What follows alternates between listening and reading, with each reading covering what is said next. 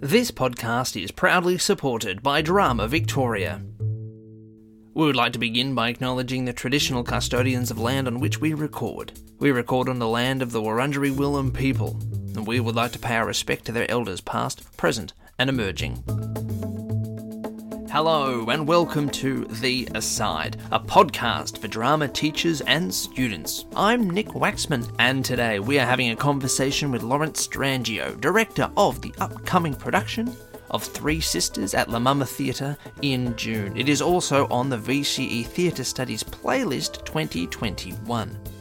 What is different about the playlist this year is that students can see any show on the Theatre Studies playlist for Unit 3 or Unit 4. So what we've decided to do is separate the interview into 3 episodes. Episode 1 focuses on Unit 3, Episode 2 focuses on Unit 4, and Episode 3 focuses on the elements of theatre composition.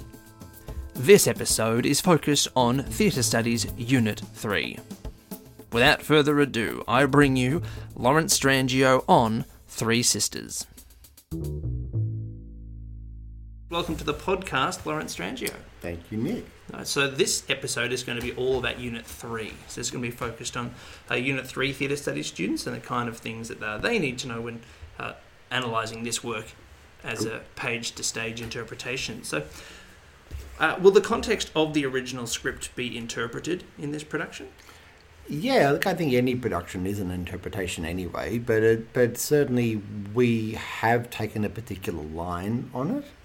When Adam and I first talked about retranslating the work, and even before that in earlier conversations with original cast members about what the purpose of of doing this show at this time was the purpose that we approached it with really was that it was to be a non-naturalistic, I don't know if that's the correct terminology. Oh, absolutely, or not naturalistic. Not a naturalistic take on the play, but to look at it through a more absurdist perspective, really, just to think about it in terms of the fact that Chekhov wasn't writing plays to be tragedies, he was writing them to be, if anything, a tragicomedy.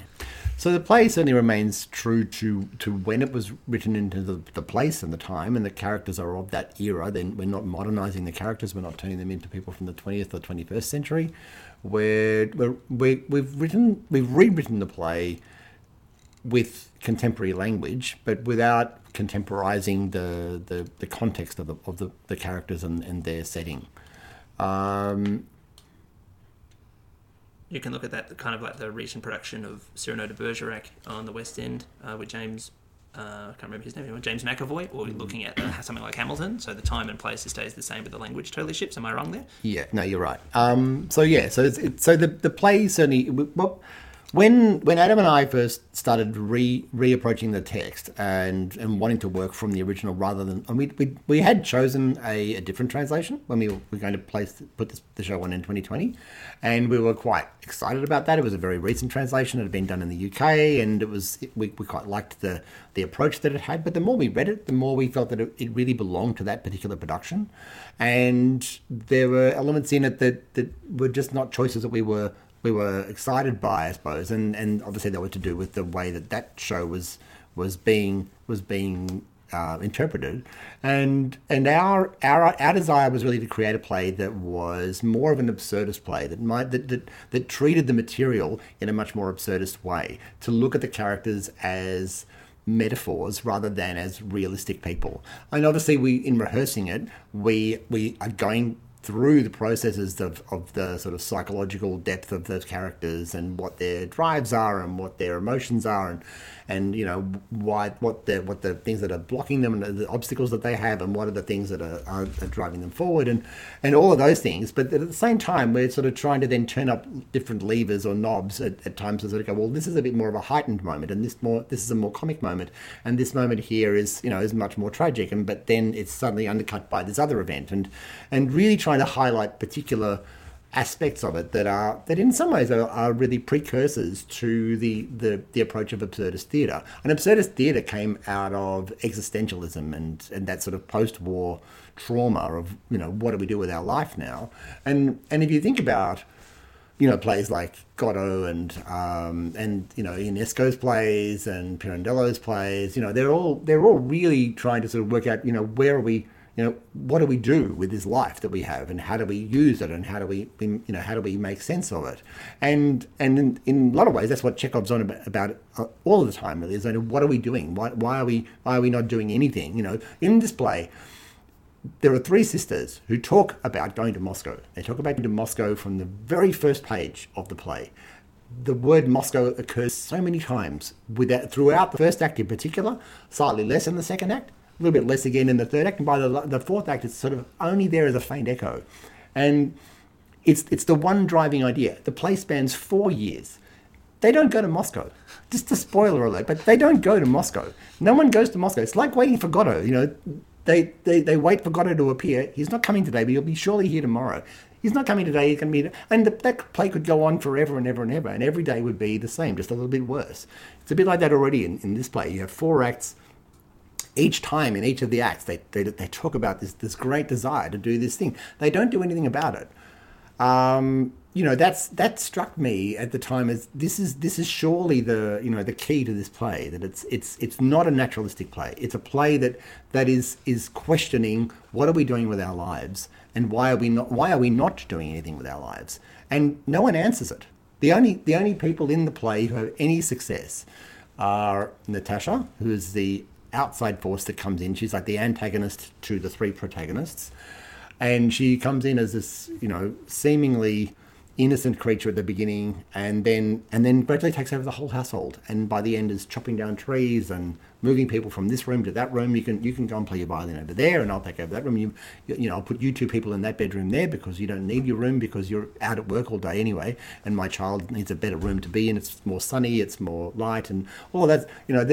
She gradually just eventually takes over the household. Then the only other person that's happy in the play is the maid Anfisa, who was their nanny from 30 odd years ago, and at the end of the play she's moved out of the house and she's got her own little room and she's ecstatically happy. She's got her own bed and her own room. But our 3 main protagonists are still talking about one day they might go to Moscow. It's they just don't get the message.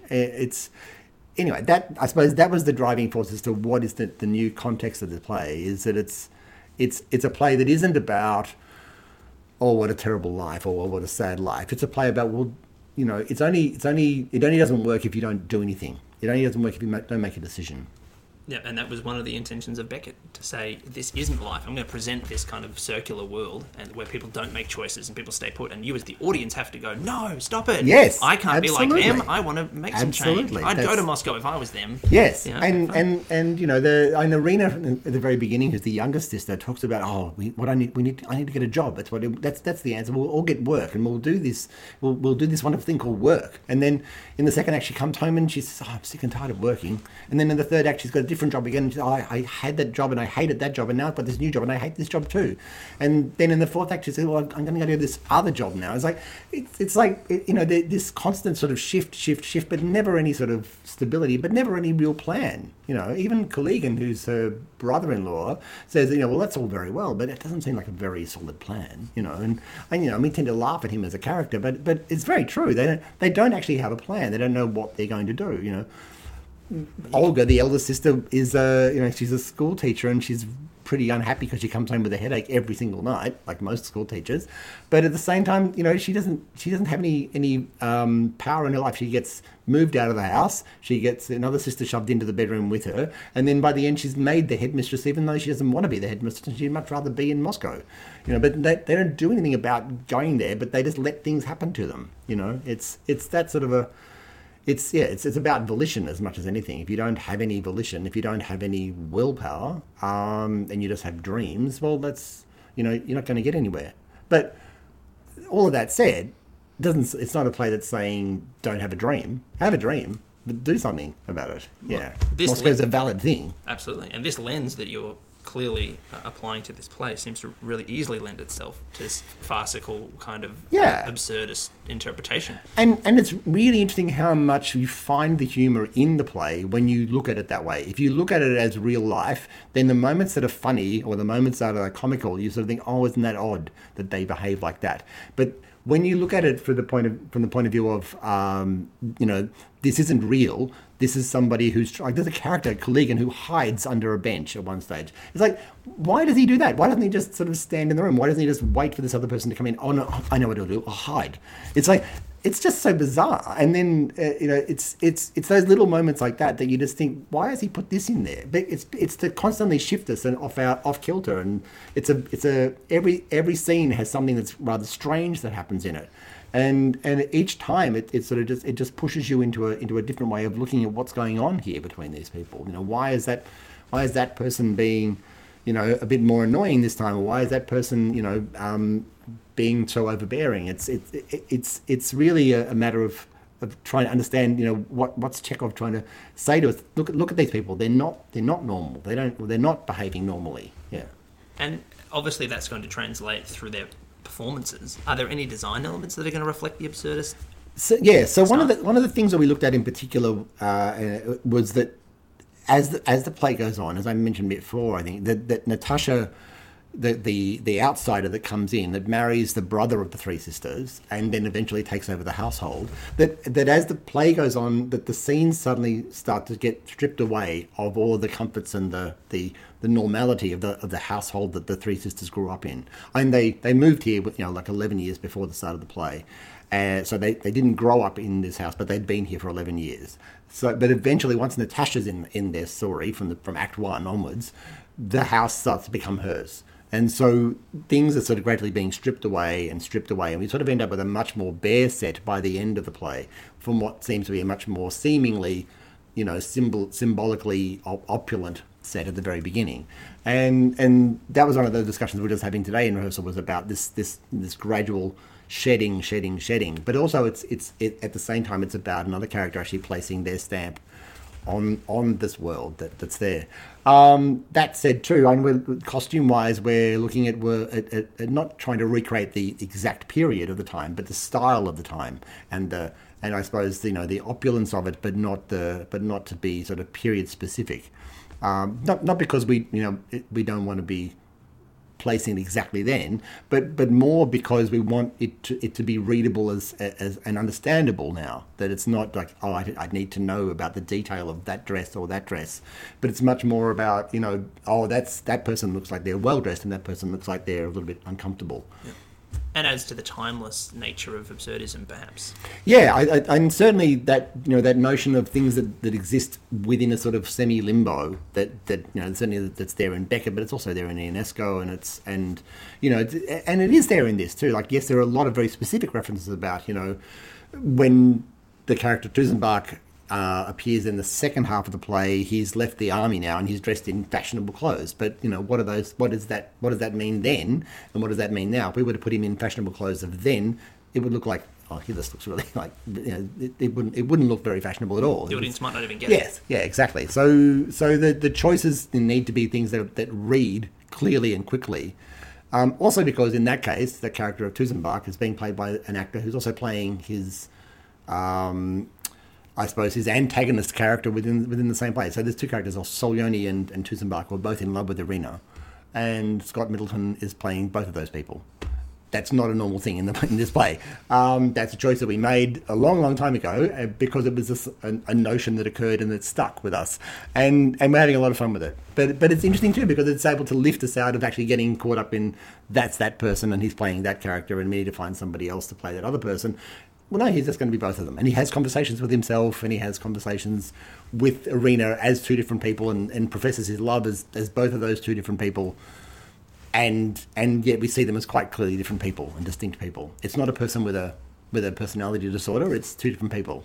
So anyone coming expecting realism are in for a shock. I'm shaking my head. Yeah, don't expect that. The whole point is to constantly try and disrupt that sense of realism, to have elements within the staging of the piece that are throwing that slightly off kilter. And there's a spinning top early in the play in the first act, and it's a bit like that. The play is constantly just shifting slightly all the time. That's really fun. And the last question, because you've answered so many of these throughout these responses, is How do you think this interpretation fits today's social or political climate? Oh, look! Just think back on the year we've just had. Like this time of not being able to do anything, and then all of those sorts of the frustration of that world and those. Why can't I go out? Why can't I do those things anymore?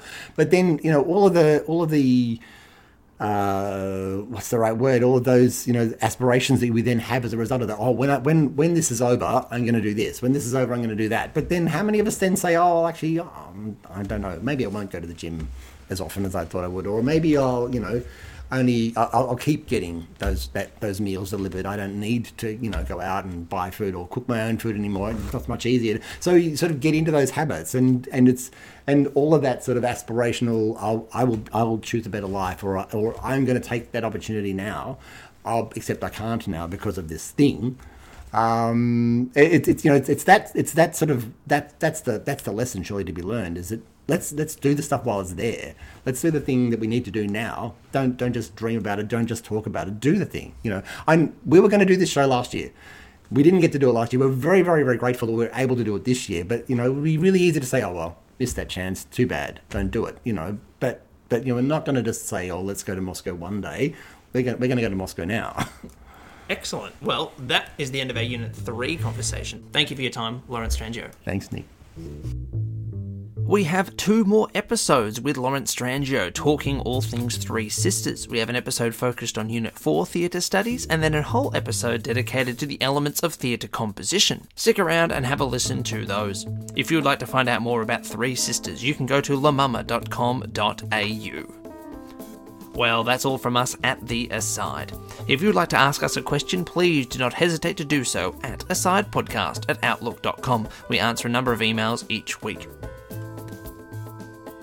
Thank you to Eltham College for letting us record here, to Aaron Searle for providing the music, to Drama Victoria for their ongoing support, and of course, thank you for listening.